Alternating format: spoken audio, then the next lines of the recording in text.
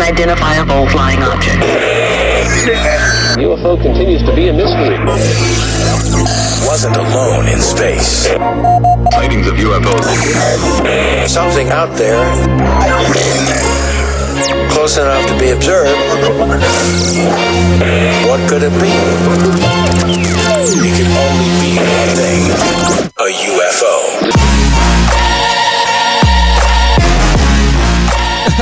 Oh, hello, everybody. Welcome to another episode of UFO No, the show that separates science fact from science fiction the best that we can. How are you? You look good. You look good. Good to see you. Good to see you all. So glad you came along for another wonderful journey into UFO No. I got a good one for you today. We're traveling to Bridgeport, Connecticut, mid-1970s. We're going to talk about a family in their tiny house, and it is one of the best documented cases of paranormal poltergeist activity, possibly of all time. And I know what you're thinking. You're thinking, why the fuck are you going to talk about poltergeist? This is UFO No. I know, but if you've listened to the show before, which once again, thank you, you know that I believe it's all connected. It's all connected. We've talked about paranormal shit before, Bigfoot, all that stuff. I believe it's all connected. So, anyways, poltergeist or not, and I'm going to really tie it together. It's going to be great. This one's going to go deep dive into one case specifically, but I think it ties everything together really nicely. But it took place over years, which is great. So there's a lot of, experienced things that went on. It's twists and turns. It's going to be phenomenal. I'm so excited. Anyways. If you want to help support the show, share. Sharing is caring. Just take this wherever you're listening to it. Oh, and by the way, if you're listening on pretty much any platform, we're on all of it. You can leave a review. Spotify now, you can just do 5 stars. Put it up there, 5 stars. Thank you very much. iTunes, all that stuff. If you can leave a review, please do that. It helps the show so much, and I appreciate it. As well as now we got merch, baby. We got merch. So now you can go to ufonopodcast.creator.spring.com, I think is what it is. Link is going to be in the show notes. You can buy merch for the show. I got all kinds of stuff up there. Cosmic Blue Ball shirt. Just got 2 big planets, one swollen. Oh, yeah. I've got a shirt up there. Don't forget about Blind Mike, everybody. We're still trying to get him back. Get Blind Mike before he's analprobe.com. And we got a shirt with his angry face on it that you can get. So go to there, buy merch. You can also go to patreon.com/UFONOpodcast. Support the show. $1. That's all it takes. Buy my loyalty. $1. I'm super cheap, y'all. And you get ad-free experience. I don't put any of the ads in there. I mean, you get all this shit. But I had some commercials in the middle. You don't get any of that. So, Patreon. Love ya.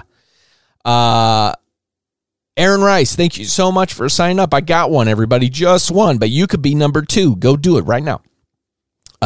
Once again, thank you all. I cannot thank you enough. It means a lot to me. I love it every time one of you hits me up. It's fantastic. I want to have a great conversation. I really want to start getting people on the show because I want to hear what you have to say and what you think. So 208-790-8226. Text that number. I want to believe. I'll get back to you. As well as you can hit us up on the Instagrams at UFO No Podcast.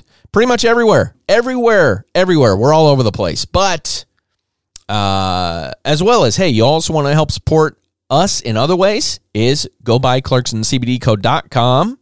Use promo code UFONO, and you save 10% on the entire site. It's great CBD stuff. We put together a phenomenal blend of products on there. Phenomenal stuff. You got aches and pains, go try CBD. ClarksonCBDCo.com.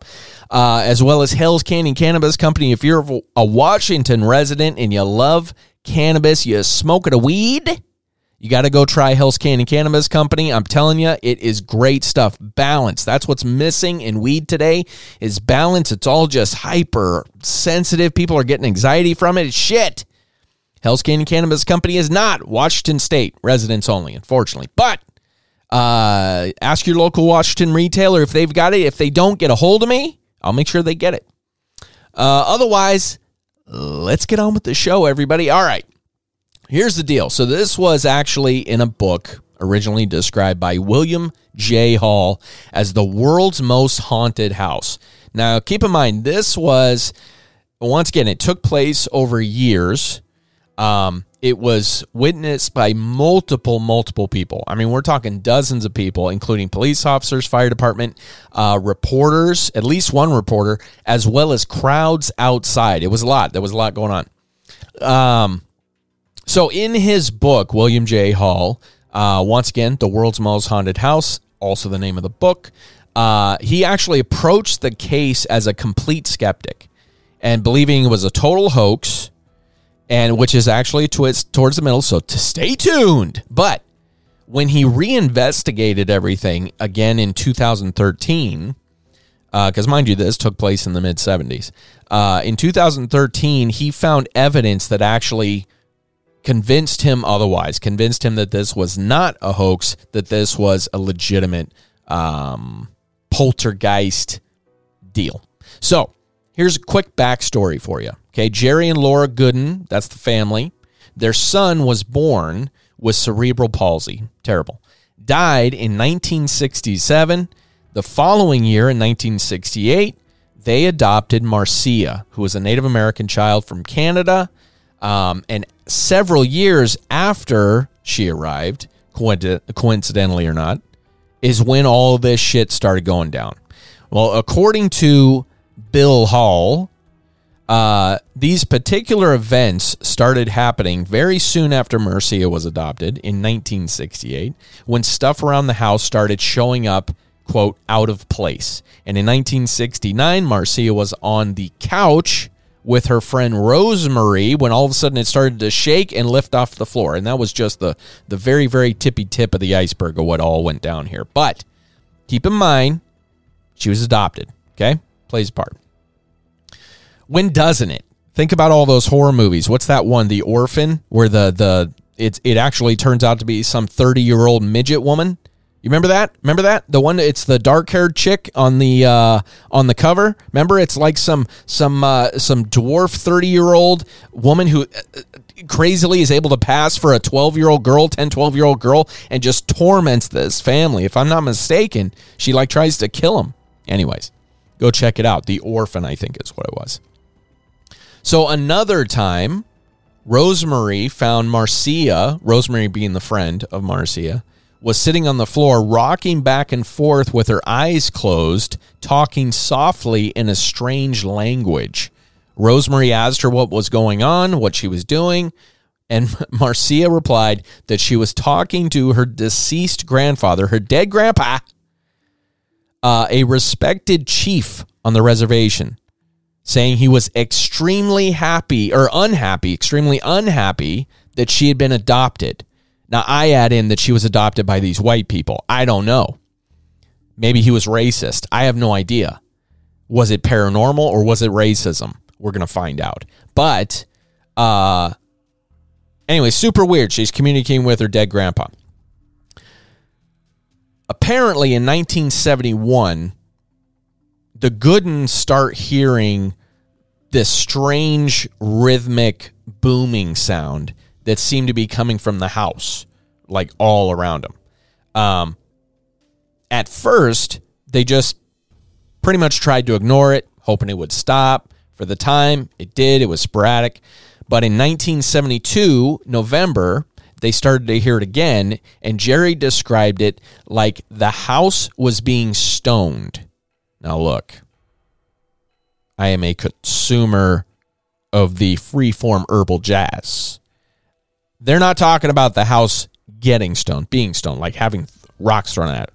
So for those of you that aren't familiar with the biblical days of stoning, or even what goes down in like third world countries, people get stoned, they throw rocks. So it sounded like the house was being hit by rocks, not getting stony baloney. In fact, it got so bad that the Goodens reported it to the local police.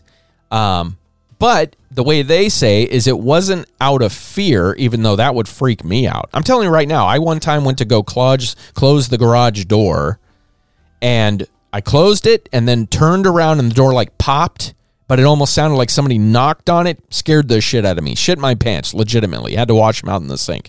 Crazy. But here they got the whole house is knocking, and they're like, "Meh, it's annoying. We're going to call the cops because it's super obnoxious." So they thought it was a prank by these punk-ass bitches. And also, Jerry thought that construction at a hospital that was nearby, St. Vincent's Hospital, that happened to be building an extension, that it could be construction from that. However, due to the fact that the knocking was all around the house, it didn't seem likely. So, as well as Jerry also said there was a definitive pattern to the sounds and that they occurred, once again, all hours of the day and night, all the time. Can't be construction, can't be punk-ass bitches, got to be something else. So, the Goodens approached their neighbor, John Halsworth, who was also a police officer, convenient, but maybe also not so convenient, depending on how you look at the caps. Me, I'm the purveyor of the devil's lettuce, so that would make me nervous. Anyways, he was police officer with Bridgeport Police Department. He suggested that they attempt to record these banging sounds on tape so they could have them listened to. So they did. And even after capturing the noises, moving around the house and even in different rooms, nobody could pinpoint where the strange sounds were actually coming from. And so these city officials, the police department and the fire department, no reason, no source could be found for the noises. As it says, no source of the noises could be established. So fast forward to summer 1974, things got really freaky when Jerry and Laura thought they saw a disembodied hand at their window. When they went to see who was there, nothing was there. Several weeks later, 3 very loud knocks on the front door. Once again, nobody there. Instead, wet footprints where a person might have stood. Funny thing, no rain or dampness anywhere. Clear skies. Now, these types of things continued. Furniture moving on its own, doors opening and closing by themselves, and of course, the strange and persistent noises. Now, keep in mind, okay? When did this start? 1968. No, I'm sorry, that's when they adopted Marcia, who started all this shit, by the way. No, in 1969 is when all this shit started to happen. So they're already 5 years in. 5 years into dealing with this shit. Now, it's sporadic based on the reports here that there's a few incidents, a handful of incidents in the 5 years. But that would freak me out. I mean, look, I can't even count a handful of paranormal things that have happened to me in my entire life, let alone 5 years. So I don't know. I don't know if I would stick it out that long. I don't know if I'd stick it out that long. All right. So they saw a disembodied hand. They go out. They see nothing. They see wet footprints. Nothing there. No rain. So it continues. Once again, furniture is flying around on its own. Doors are opening. Consistent, strange noises.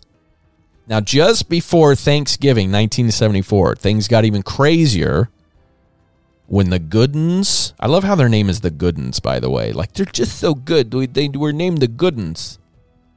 They were eating dinner with the wife and the daughter of their police neighbor, John Halsworth, named Jamie and Janet. Hi, I'm Jamie. Hi, I'm Janet.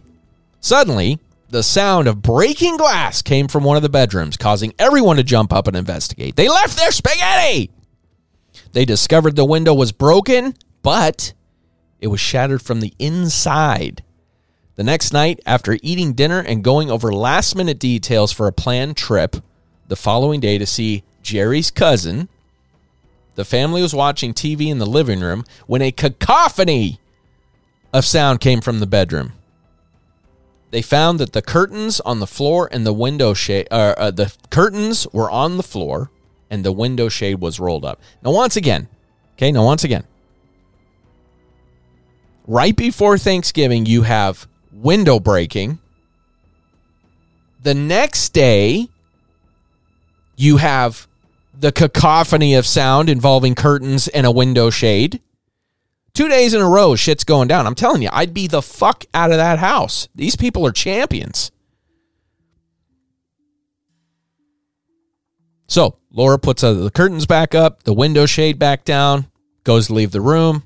Before she can even step out the door, the curtains fall again, the window shades roll back up. Now, mind you, these are those old school window shades that, you pull down, and then when you put them back up, they're like, that was a terrible sound. Anyways, but it was the window shade deal.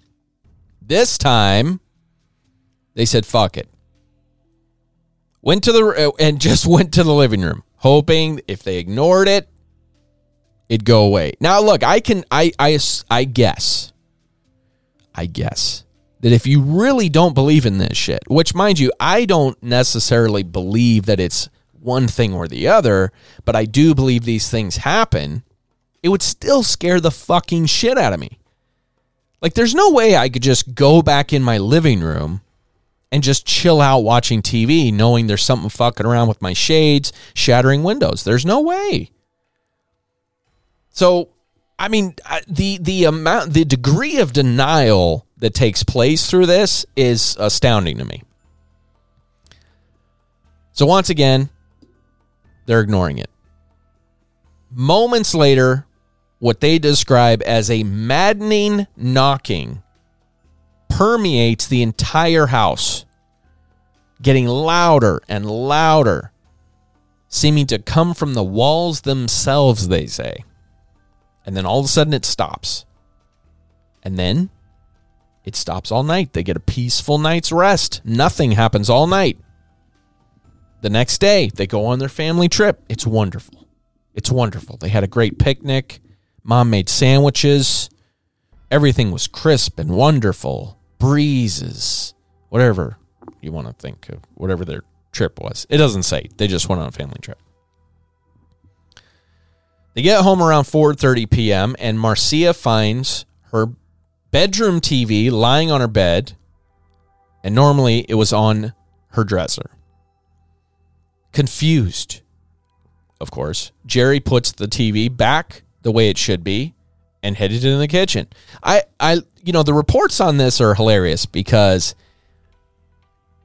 it kind of puts in my mind the idea that he just kind of shrugs this off. Like, oh, look, the TV's on the bed. Oh, well, I'm going to go make a sandwich.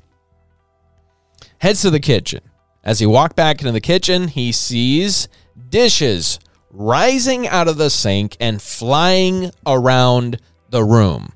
And get this, gang, then one by one they smash to the floor, and then a set of knives lifts themselves from a knife block and flies across the kitchen, causing Jerry to have to duck down to the floor.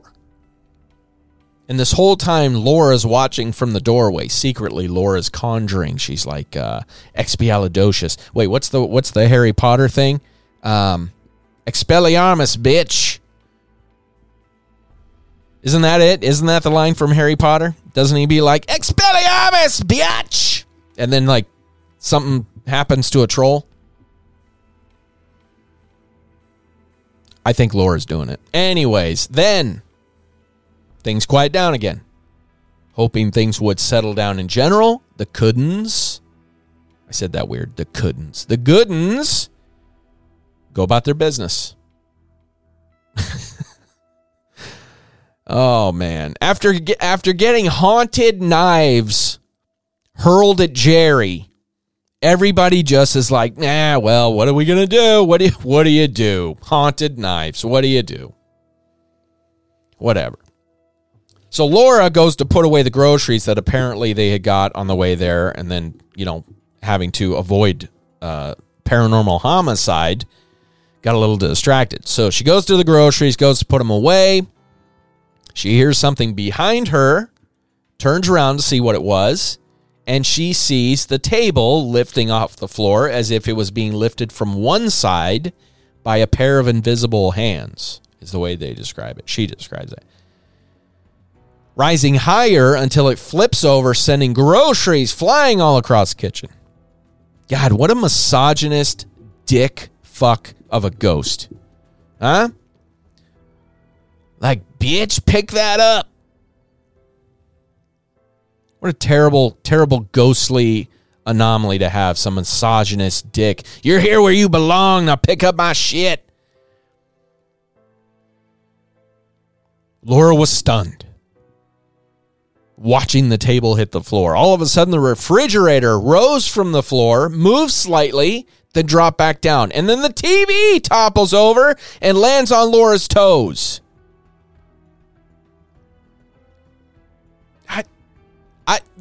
I would have drawn the line so far before toes, TV landing on my toes, it's not even funny. I'd be 100 yards behind Laura's toes being smashed by a TV, getting the fuck out of that house. There's no way. There's no way I'd stay that long. Through sporadic moments for the rest of the evening. Mind you, that means that there were things happening throughout the night. Whether it be little thing. Could you sit there? I want to know.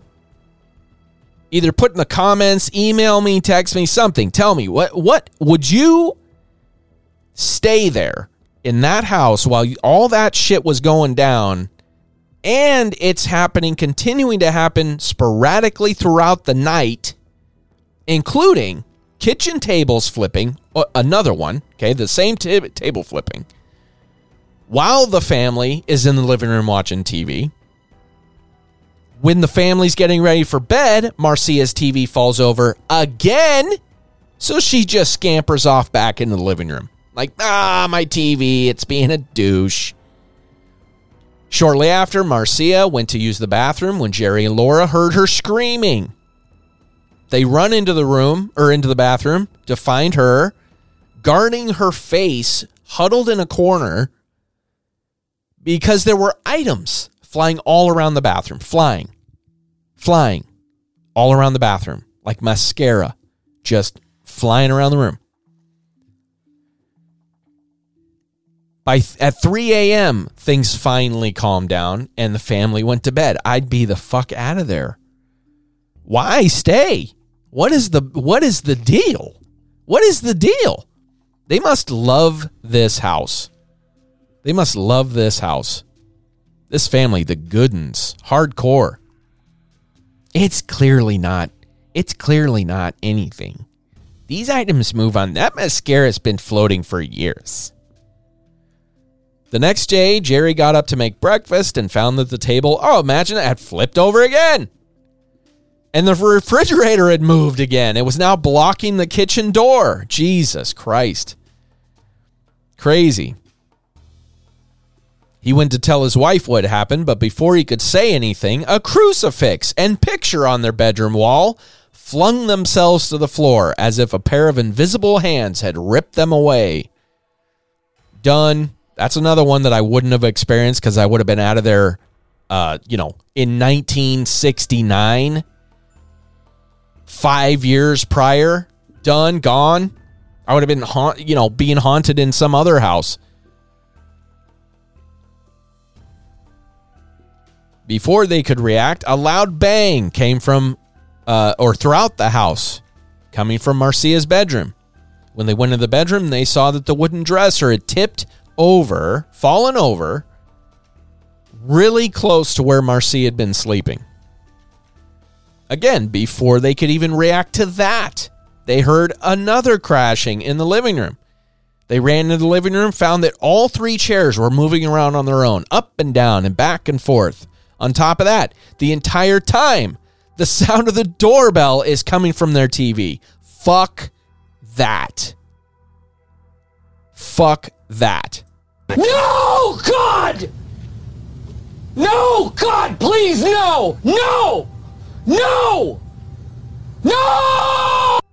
Yeah, not happening. So deciding that things weren't going to get better, clearly, Jesus Christ.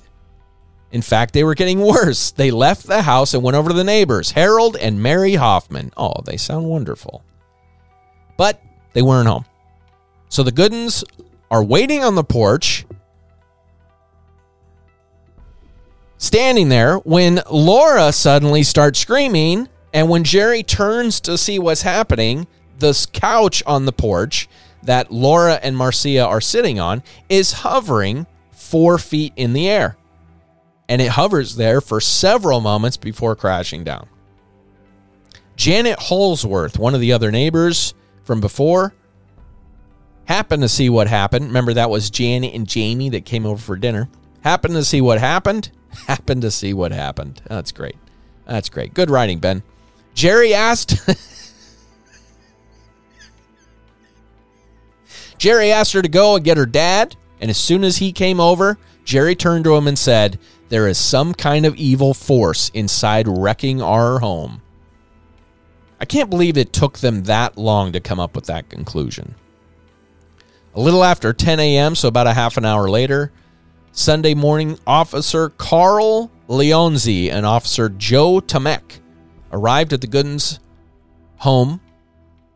Their first thought was that the Goodens had been burgled. That wasn't until Tomek saw the TV floating in midair. Shortly after that, 2 more police officers show up.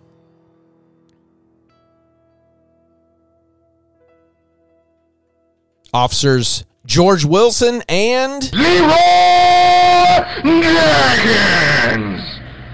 Actually, it was Leroy Lawson. But I had to. Leroy. Anyways, as the 4 police officers briefed each other on what was going on, they all saw the refrigerator rise up and then lower back down on the floor, clearly on its own.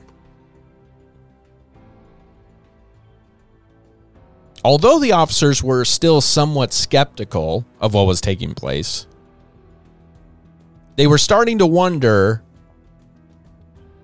if it was something paranormal, obviously. As Tomek was making a report of the incident, you heard a loud crash from Marcia's bedroom, which was empty at the time. She wasn't there. When the officers looked to see what was happening, they saw the heavy-duty drawers from the dresser had tipped forward. Before they could react, they saw a wooden cross flying off the wall, hitting... What am I? Oh, I lost my place. God damn it. It flying across the wall, hitting Officer Lawson in the chest. After that, he immediately left and refused to go back. I mean, I can't blame him. If I got hit in the chest with a cross, I'm not a religious guy, but I would take something out of that.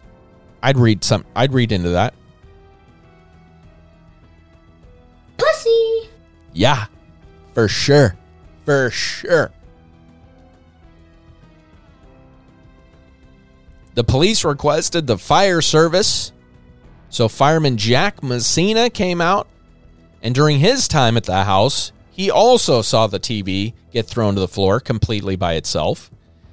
Something about TVs. Now, look, I tie it all together, energy, but let's continue on before I go too deep into that, because I go into that later. By now, the house was full of people. All of them had witnessed some kind of craziness. One of the firemen contacted Father Doyle, informing him of the poltergeist-like activity. Now, during this time, the furniture and various household items are continuing to move about their own. And then all of a sudden, Laura screams out to everybody, clearly having enough, "Evil spirits are trying to kill us!" Father Doyle, after looking around and getting the details of what had been taking place, said, "There is an evil spirit in this place." That was a terrible, terrible impression of Father Doyle. He doesn't sound like that at all. He was preparing to perform a blessing, arranging rosemary beads, or rosary beads, not rosemary, rosary beads, holy water, and a small Bible. And after placing the holy water on a table, it tipped over. That would scare me. As a priest and a religious guy, what do you read into that? I don't know, like, what priest what does that mean? Is that like is that the equivalent of like at a date, if you say something bad to your date, the date splashes, like throws water in your face? Is that the same thing? I tipped over your holy water, you fuck. Like the demon saying that? Is that what's happening? Anyways, tipped over. He repositioned the holy water again and again. It tipped over before he even had a chance to grab it.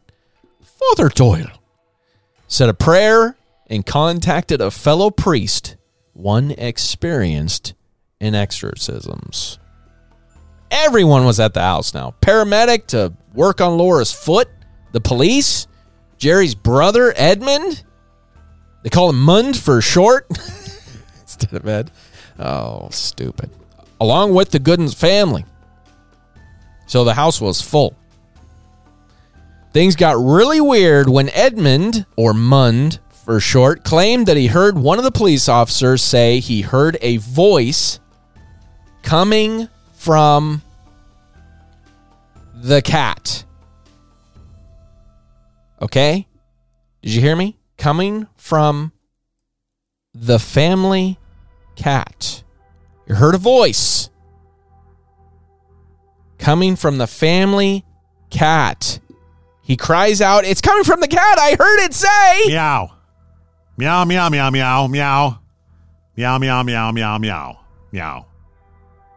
He actually says that he heard it say bye-bye. Bye-bye.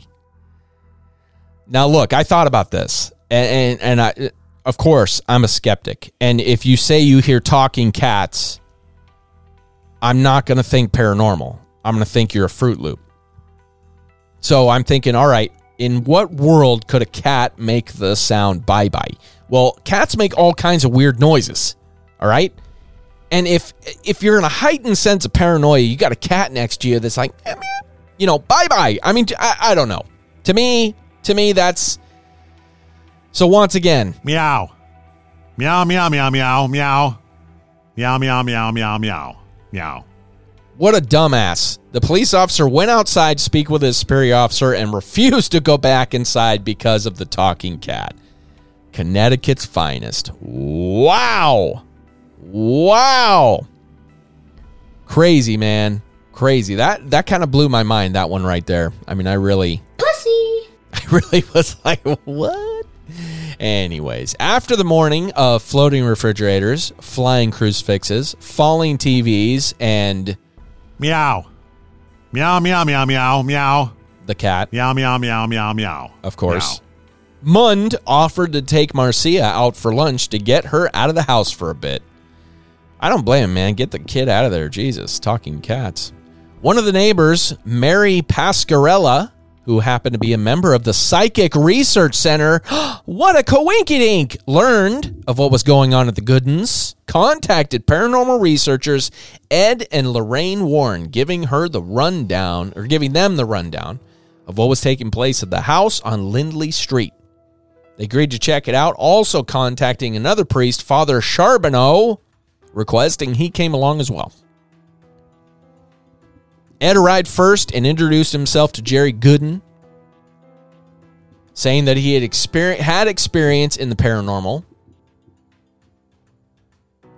He interviewed with the police and others who had been at the house that morning, getting a very clear picture of what had been seen and experienced. And after meeting with everyone involved, he left, promising to return with his wife and Father Charbonneau. I just love that name. Charbonneau. Along with a young seminary student with an intense interest in the paranormal, Paulino. I like this guy. Mostly because he got a sweet name. Eno, that's a great name. By the time they all came back, a small crowd had gathered outside. Now, before they go into the house, Ed pulls Paul aside, away from everybody, and asks him to stay close to Marcia. And he says, it's common in hoax cases for the child to be the perpetrator. Okay? Keep that in mind. It turned out he was partly right.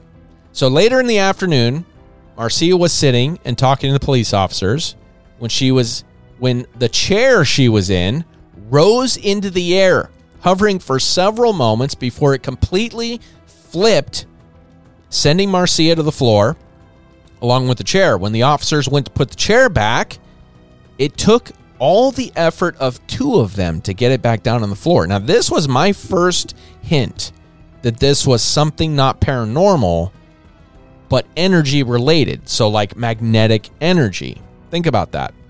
Okay? There's some strange entity or force that's there that's blocking that chair from getting down to the ground. To me, that's not paranormal. There are natural causes for that. There's incredible magnetic energy in the earth. So to me, that resistance to putting the chair on the ground, that kind of cued me into possibly being energy related. So anyways, just a little clue as to what I'm thinking. Trying to investigate any angle to this, the police contacted electrical. So see, they were going along the same lines, thinking it was electric related, energy related. Jesus fuck.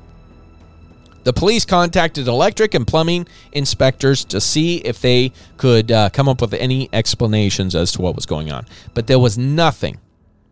Apparently, when the plumbers and electricians left, they were told by police to keep their mouths shut about what they saw and that it was a police matter. So,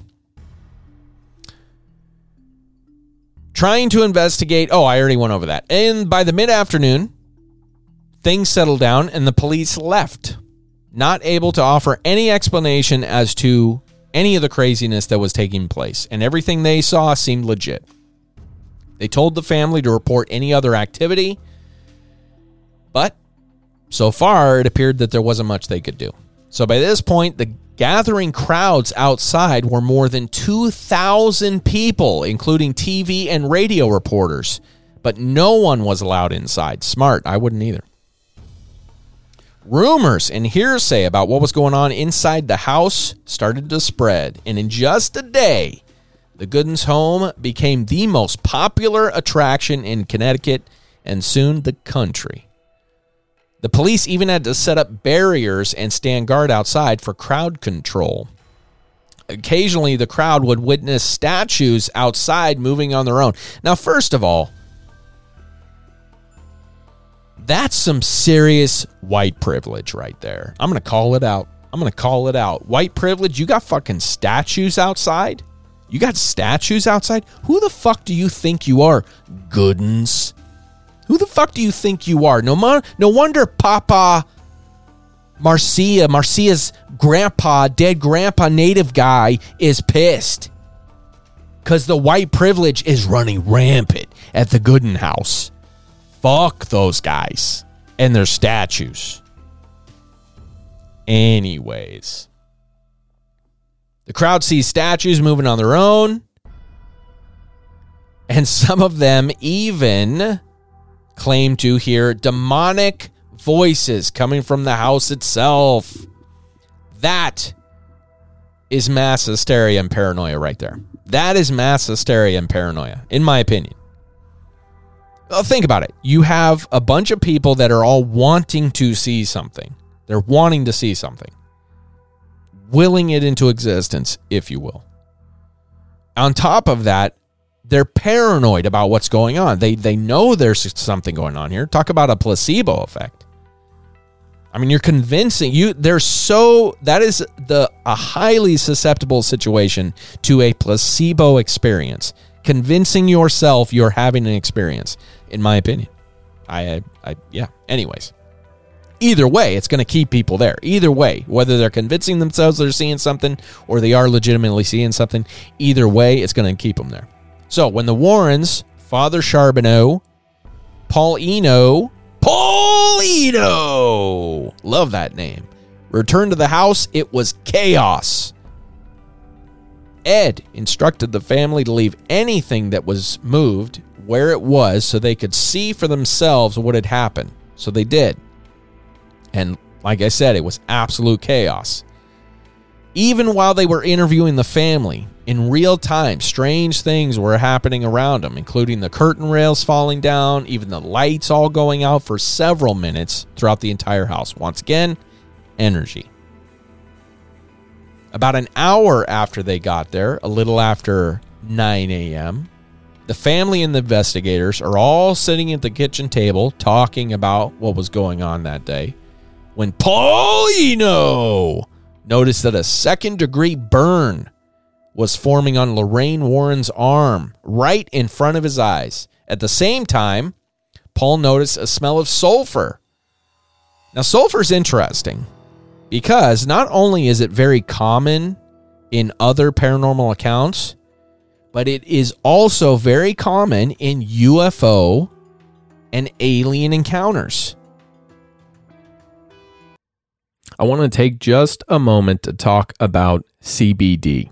CBD works as a very powerful anti-inflammatory, and I'm sure a lot of you have met someone who's used it or know a family member who's using CBD to relieve pain, anxiety, and the truth is, it does all of those things. Helps relieve pain, reduce and prevent inflammation, as well as relieving anxiety and stress, on top of improving quality of life. So if you're looking to try CBD for the first time or get into something new and you want some answers, Clarkston CBD Company is where you want to go. Little place I help manage, as well as educate people as to the benefits and products that can work for them. Check us out online, ClarkstonCBDco.com. Shop online, reach out on Facebook, Clarkston CBD Company. If you're a podcast junkie like me, you've probably thought about starting your own. Well, I can tell you firsthand that starting my podcast has been one of the most fun decisions I've ever made. But it can feel overwhelming if you don't know how to get started. That's where Buzzsprout comes in. Buzzsprout is the easiest and best way to start a professional podcast. In fact, it's so good they've already helped over 100,000 people launch their own podcasts. Buzzsprout will get your podcast into every major podcasting platform like Google Podcasts, Apple Podcasts, Spotify, and many more. You also get a great-looking podcasting website, audio players so you can drop into other websites, detailed analytics to see how people are listening, tools to promote your episodes, and the list goes on and on. Plus, Buzzsprout publishes new blog posts, podcast episodes, and YouTube videos every week, so you can learn the ins and outs of podcasting from the people that eat, drink, and breathe it. To start your own podcast and get a $20 Amazon gift card, follow the link in the show notes. This lets Buzzsprout know we sent you, and it helps support our show. Buzzsprout, the easiest way to start a podcast. It's amazing that we live in a time that you can go and shop for cannabis like you do shoes. All kinds of different types and sizes for all types of different individuals. Well, if you're like me and you like a nice, balanced experience with no pesticides, clean, soil-grown craft cannabis, then you want to ask for Hell's Canning Cannabis Company in your local Washington retailer. The reason why is because they use true live organic soil recipes, custom made per strain, per plant, like Mother Nature intended. You can't get any better. So if you want craft cannabis with a balanced experience, ranging from strains like Jesus OG or Acapulco Gold or their own Hell's Cookies, then you want Hell's Canning Cannabis Company. Ask for them in your local Washington retailer, and if they don't have it, tell them to talk to me, and I'll make sure they get it. Back to the show. Therefore, in my opinion, providing evidence in a way that there is a connection between these two phenomena, paranormal and extraterrestrial. Once again, energy. Well, and I go a little deeper into this, but even Paulino, this guy, he's on it too. He just doesn't know it yet. Some things to keep in mind about the sulfur smell. Even though, yes, this is commonly tied to supernatural, the truth is, in some cases, it's something very simple. Okay, in a lot of cases, think about this. You know, the Ghost Hunter show was a great example of this. They would go in and find high energy readings coming off of panels. What do they call it? Electrical panels, things like that were causing weird electrical energy flows in the house that could change psychological states, even increasing paranoia, things like that. But then you also have shorts in like wires, high energy levels going on in wiring that heats up the plastic components behind things like outlet plates, right? And that can burn and heat up, and that can create a smell like rotten eggs. So, all tying back to energy. So whether it's energy surging through the wires, whether it's psychological energy, paranormal energy, it's all energy. But anyways, let's continue on. Dig further. But I believe energy is a culprit. So the craziness continues on throughout the morning and the afternoon, and the investigators are starting to discuss the possibility of arranging an exorcism. So as the family and the investigators are playing a game of Monopoly during a break in the weird shit that was going on, a strange energy started to fill the room that was noticed by everyone, and this energy started to take shape. And the way they described it is it resembled a large cohesive cluster of smoky, yellowish, white, gauzy mist. That's a lot. But there's a movie called A Haunting in Connecticut. Oh, wait, maybe that's what they're talking about. Anyways, great movie, but there's this white gauzy mist that starts to form. Anyways, crazy stuff. But it was somewhat transparent, and it started to form the outline of 4 bodies. The strong sulfur smell started to return and come back, as well as a constant hum that could be heard by all. Once again, remember, energy. All of a sudden, Jerry starts chanting a prayer in fluent Latin and a voice that was clearly not his, like channeling. Apparently, in response to Jerry's chanting, these figures started to move around the room, almost as if an organized pack, and were following Jerry from room to room. So I guess he was moving around, they're moving around, he's chanting this Latin prayer. Marcia was standing near Paul Eno, clearly terrified. And one of the entities starts to approach her. So Paul stands in front of Marcia trying to block its path. Well, the way Paul describes it is he clearly felt the entity push against him, feeling the physicalness of the apparition, which that's crazy. Once again, in my opinion, that's not an apparition. That's an energy signature if it's physical. Okay? So he describes the entity as bird-like, so really light, thin. The entity managed to get around Eno, and Marcia was lifted in the air and thrown down to the floor. So after this, Paul asks everyone to go outside. And when they did this, of course, the crowd all of a sudden knew something was up, because now everybody's outside and clearly shaken. After this, a cacophony of noise comes from the inside of the house. And Paul insists that the family stays outside while he contacts Ed and Lorraine Warren. So by the time the Warrens arrive, the shit was still hitting the fan. 2 reporters from the local WNAB radio station convinced the Goodens to take a look around for themselves inside. And when they came in, they saw furniture moving around, a falling TV, and, as they describe, unnerving noises, which, what the fuck does that even mean? Unnerving noises. How undescriptive of you, WNAB radio station reporters, you dicks. They described it like walking on the set of a horror movie. So by this time, the police were getting tired of having to stand guard for crowd control. They had to do something to get these crowds to disperse. But they couldn't do this if everyone still believed that there was shit going down. So at the same time that all this is going on, the police are rummaging or rustling around, getting impatient. Well, rumors start to spread amongst the police that officers have seen Marcia faking certain things like items or furniture moving around on their own, even mentioning that Laura had scalded or had got her in trouble for doing this, calling it fooling around.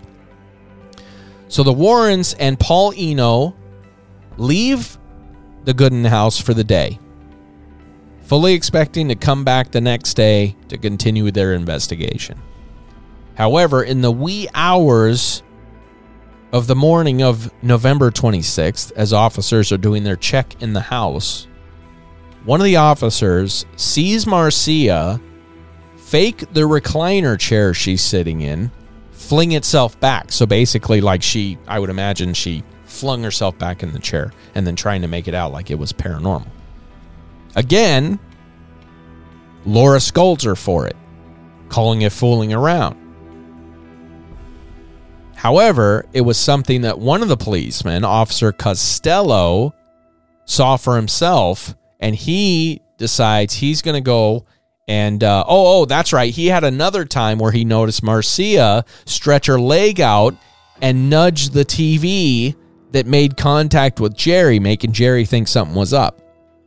But before she could move her leg back, she realized Costello had seen her, and he went and told the other officers what was going on.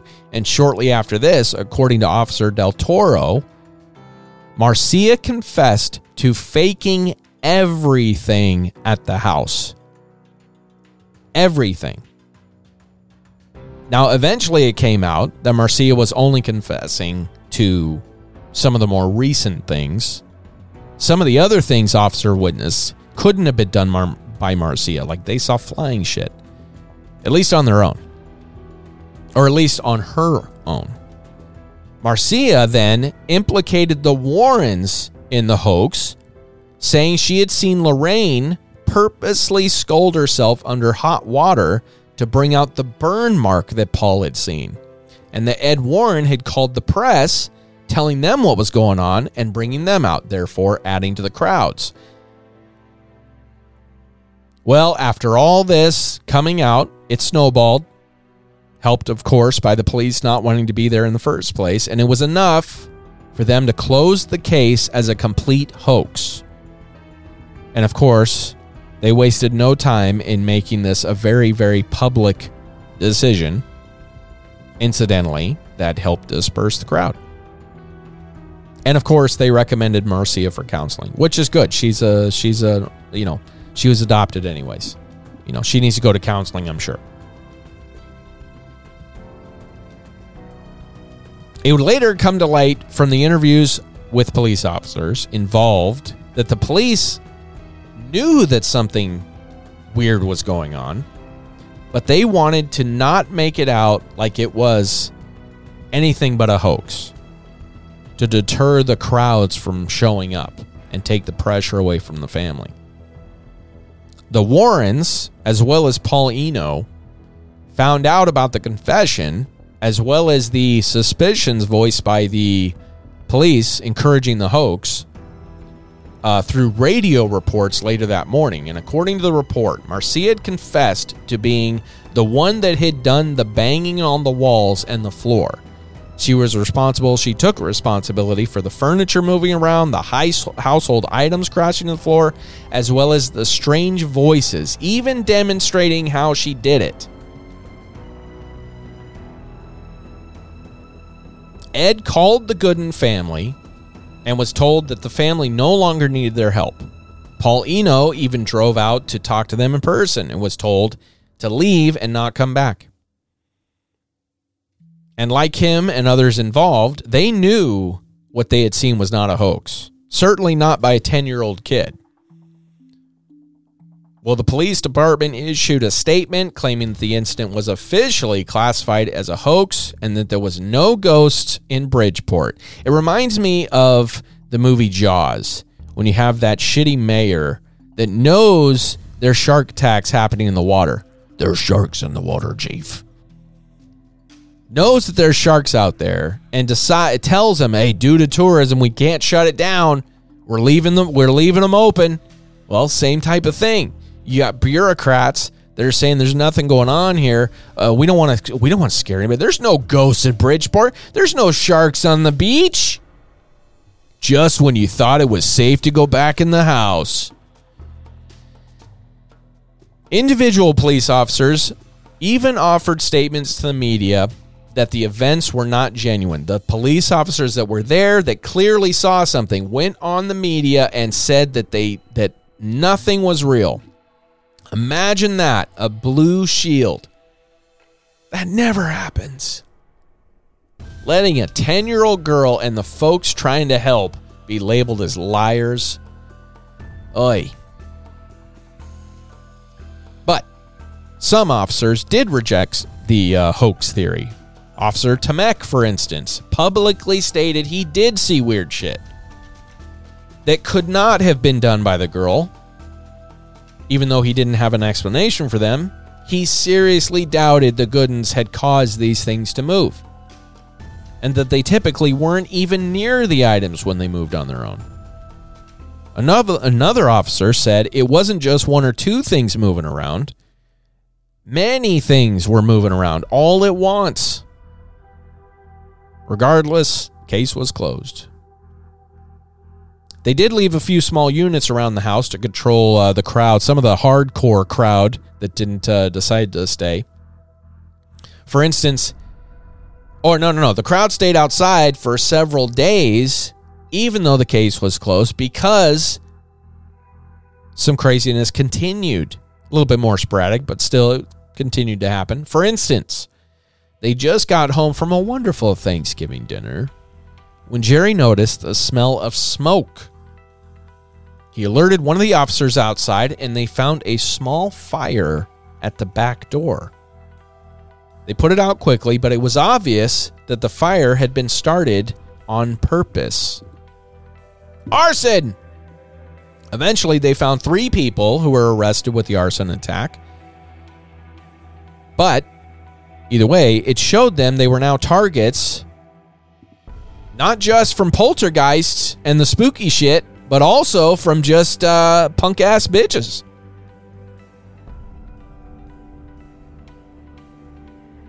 Apparently, all it took was one attempted house fire to do away with all the shenanigans, because by the time December rolled around, everything stopped. So they got a whole month almost. Well, about 2 weeks. By December 10th, the furniture, the TV, household items were flying around the house again. Seen by both Jerry and Laura, as well as police outside. Meaning it clearly was not Marcia. Even though she was a creepy orphan. Every day after this, whenever they came home from going out, the house was completely ransacked. Now, for some reason, they got a dog. I don't know why they got a dog. Why would you get a dog and all this crazy shit going on? I mean, maybe because they got a dog because they wanted to, the dog to help keep an eye on things, to alert them when shit was going on. I don't know, but either way, they brought a poor dog into the situation. And the reports say they acquired the dog. It doesn't say they went and picked out a nice puppy for the family. It says they required a dog. Whatever that means. But either way, they got a dog. And it constantly sensed something wrong in the house, pacing and barking at nothing. They got back in touch with Father Doyle, asking to attempt an exorcism. And on December 16th, the Goodins got a call.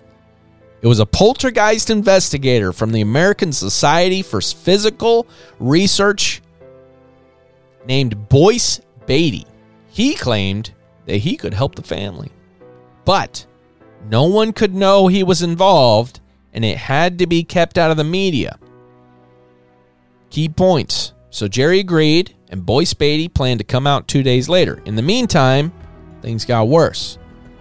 But as promised, Boyce Beatty came out along with investigators from the Physical Research Foundation, Blue Harari, that's the name, 2 A's in that, Harari, and Jerry Sulfin. Now, before coming out, Beatty met with Ed Warren, disappointed not being involved anymore, but he briefed them on everything he knew of the case, of what happened, what they saw, and what was going on. But this was something that Beatty decided to keep to himself. He did not tell the family that he had met previously. And I think this plays a part. They also talked to the police department, who were happy to help with the investigation, but quietly. Quietly. Keep that in mind, okay? So the police gave him information. Ed Warren gave him information before he ever met with the family. This, of course, keeping all this quiet, the police wanted to, suited Bailey just fine. He wanted to keep everything out of the media anyways.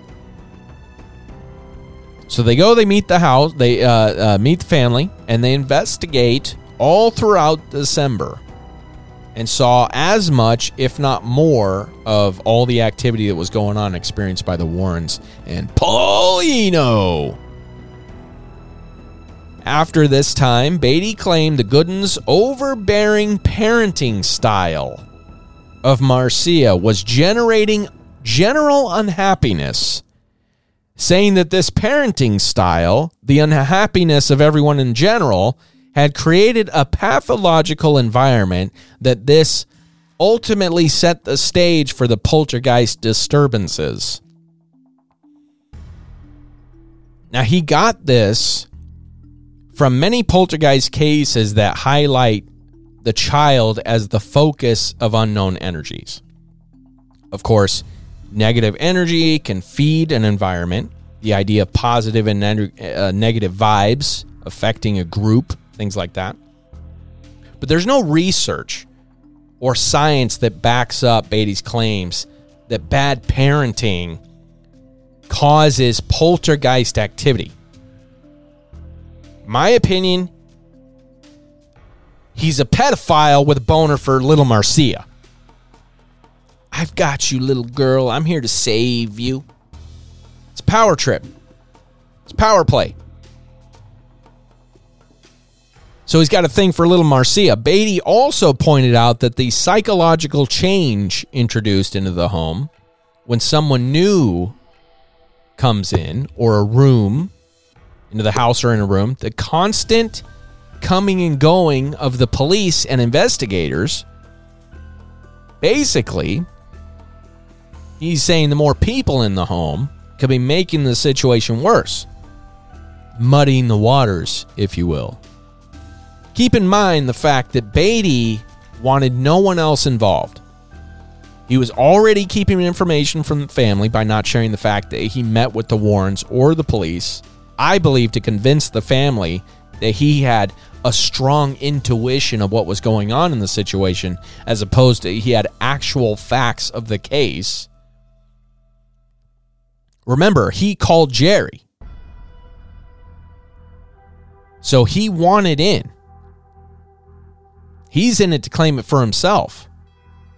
Hence blaming the parenting, asserting control over the parents, blaming the other people involved for cluttering the space.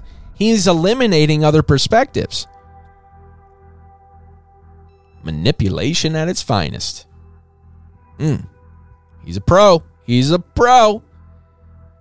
Now, of course, after booting everyone out, after a month of investigation, deems the situation a genuine poltergeist case with genuine paranormal psychokinetic effects. Despite the supposed expertise by Beatty, though, it didn't stop any of it from happening. Things continued till 1975, when things finally started to settle down.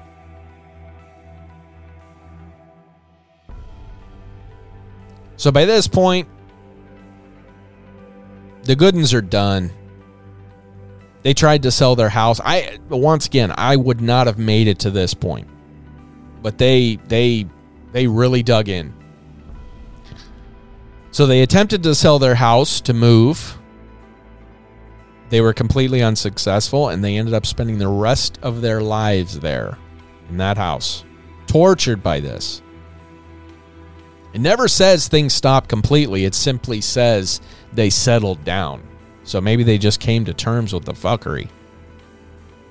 For a time, Marcia disappeared. Laura Gooden was killed in a car crash June 1993. Jerry passed away from natural causes 1997. At some point, Marcia went back to Canada after 1980, and nobody really knows what happened in that meantime, but it is known she passed away from natural causes in 2015. At some point, though, she was asked how she had left things with her family, and she said she left home mad at them. Why was she mad at them? That's what I don't understand. Why was she mad at them? What did they do?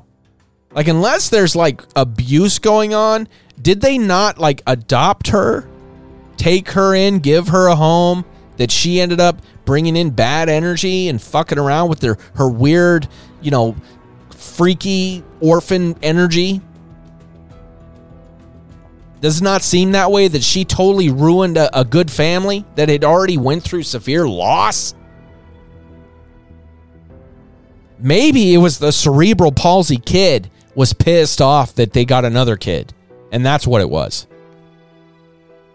Maybe it was cerebral palsy energy that was coming through and trying to, mind you, the dresser tried to fall on Marcia, picked her up, threw her down to the floor, got upset when her and Laura was sitting on the couch together. I don't know. That feels like cerebral palsy rage to me. Could be.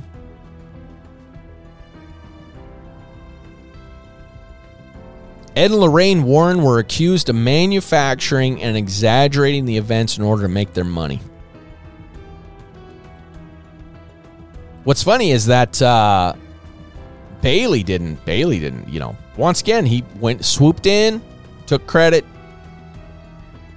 deemed it paranormal, snuck back out, hooked up with Marcia, I'm sure, sending her to a spiral depression and denial, causing her to flee for Canada. In the defense of the Warrens, they were experienced as paranormal investigators, apparently, and they never charged the Gooden family or any family that they helped investigate. The only way they made their money was from the written work they did in their public speaking. So the idea that they took advantage to make money, I don't think so. Once again, I think this Bailey guy manipulated the situation or Beatty manipulated the situation to take control. Once again, everything he came up with booted everyone else out of the situation, and nobody even knew he was there. Maybe he was hired by the cops to come in and disperse everything. Conspiracy. It is interesting, though, that the family was the couple, the Warrens, were accused in another case of exaggeration a decade and a half later, when they were investigating a haunting in Connecticut of Carmen and Al Schnedeker in 1986, specifically saying that they weren't concerned with solving the hauntings as much as promoting the crazier aspects of the situation. Ray Garton, who's someone who worked with Ed on this case, had said to him, just use what works and make up the rest. Not good. Doesn't look good. It's hard to know for sure. It is clear that the Warrens were certainly respected paranormal investigators, and that the Lindley Street case definitely would have hurt their reputation. So it wouldn't surprise me that people, maybe it didn't go so good, maybe there was fingers pointed, so somebody automatically said, well, I mean, they were accused of that. I'm sure they did the same thing again. Maybe. It's hard to tell, once again. But even if the Warrens were in it for publicity, it doesn't mean they manipulated the events. You know, I mean, if they were legitimate cases, they wouldn't have needed to hype it up. But who knows? Once again, who knows? A lot of these things, that's the problem with liars in this realm. Even with the UFO shit, you got people that are in it for a bench, have a town named after them, a holiday named after them in their local town. They do shit for dumb reasons, not for truth, not because it's the right thing to do all the time. So, unfortunately. But there's a lot of possibilities of what could have been really going on in that little house on Lindley Street. It makes me think that we really have no idea about what's happening around us. The fact that these kind of things could be happening in your neighbor's house just several feet away. I mean, that could be happening. You have no idea. And so many people experienced weird shit during this time, during the investigating times. Even though several times Marcia did attempt to fake events, she was caught each time. That doesn't mean that she didn't get away with few. It just means that all the time she was caught, she was caught. It is convenient for the police to classify it as a hoax, because obviously they were wanting things to go away. They said that Marcia was just trying to keep herself in the limelight. And the confession she gave them an out to disperse the crowd, which was a problem for the city.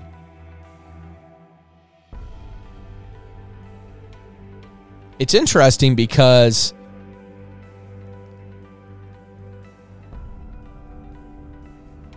Paul Eno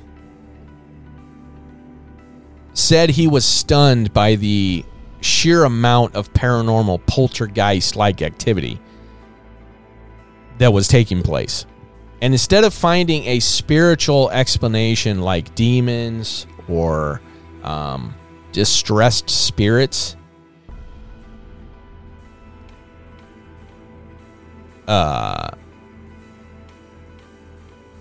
he believed that the Lindley Street case, in his words, he says, might reach into the core of what reality is and our disconcerting place in it.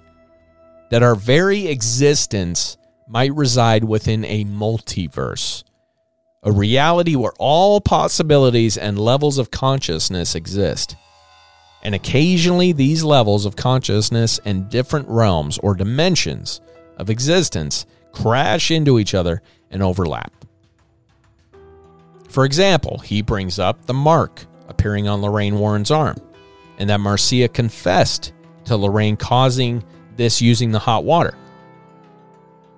Eno believes it was genuine. He says he saw it. He was sitting at the kitchen table when Lorraine suddenly yelped, watched as a second-degree burn blister developed on her right hand, barely 2 feet away. And he says there was no heat source. Also, the entire incident was captured on tape, and he can clearly be heard saying, "There's a blister forming." Eno even said that the very first time he met Maria, she was in the cellar with a huge police officer who was trying to get her to admit that she was moving the objects around, suggesting pressure by the police to confess, which is a real shitty tactic by police they use to solve cases without having to do their fucking jobs. So that's true. He also said he stood right next to Marcia on several occasions when heavy objects moved in other rooms. Many of these objects and pieces of furniture were so heavy, he couldn't have even moved them himself. And remember, when they first arrived at the house, Ed Warren pulled Eno aside and told him to keep close tabs on Marcia. And even though, once again, It did happen a time or two that she tried to do something like push a lamp or push a TV over. And it was clear she wanted to see if there was anything dramatic that would happen. But as he said, any child would do that. But it didn't explain everything that took place. In his words, I believe these events were carried out by entities I can only describe as completely alien. His words, coming from a guy who was very interested in paranormal activity.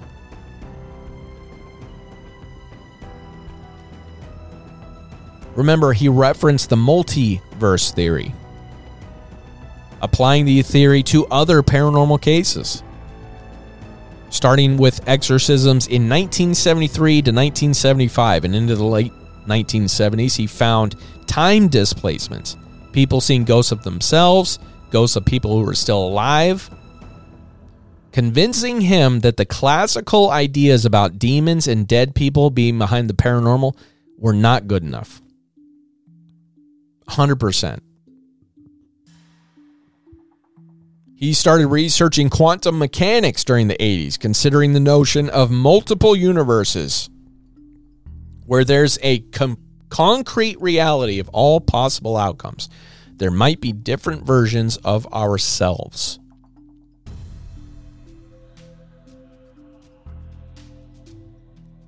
With the multiverse theory in mind, it's hard to accept the classic parapsychological explanation that Marcia was some agent who created a thought form or projected energy out.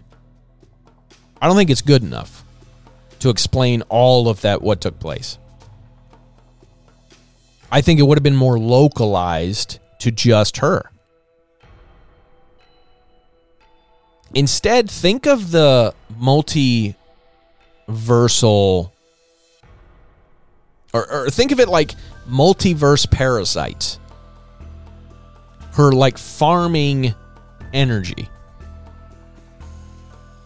And because of either the negative energy coming from the family or a large amount of energy coming from the house, once again, could have been large amounts of energy circulating through the wiring, creating the sulfur smell. So regardless, whether it was the negative energy or the energy coming from the house or just a massive flood of energy from the general area, we don't know enough about the land to know if there was something going on. Maybe there were power lines running. I mean, it could have just been a massive area of high concentrated energy. A lot of possibilities of what could have happened here. A lot. But energy is the common denominator of UFOs, aliens, and the paranormal. In my opinion.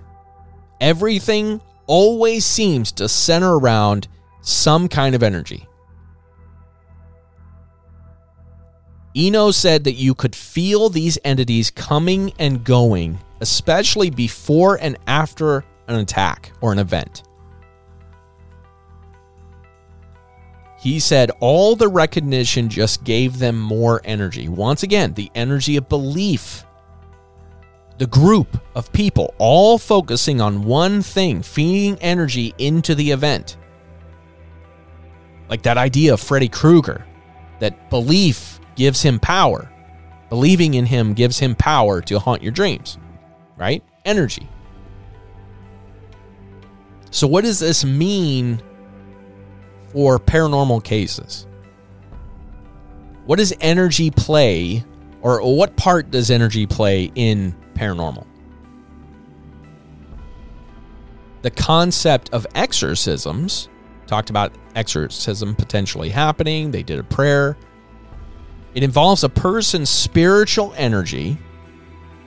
This is exorcisms, mind you. This is the concept of exorcisms. Is a person's spiritual energy, or a lack of, leaves them vulnerable to evil entities, resulting in demonic possession. The exorcism, the act of the exorcism, is the flood of positive spiritual energy concentrated on the individual, inflicted with negative spiritual energy, pushing the negative energy out, replacing it with the positive energy. Multiple times during the investigations, they noticed that the atmosphere in the home had changed or become heavy. Fear. Think of negative energy like a bad virus that attacks your immune system. Your positive energy, attacking your positive energy, leaving you weak, leaving you vulnerable. I believe this can be applied to your environment, your state of mind, all affected by energy, positive and negative. So what is the paranormal? An interesting thing to think about is why everything suddenly stopped.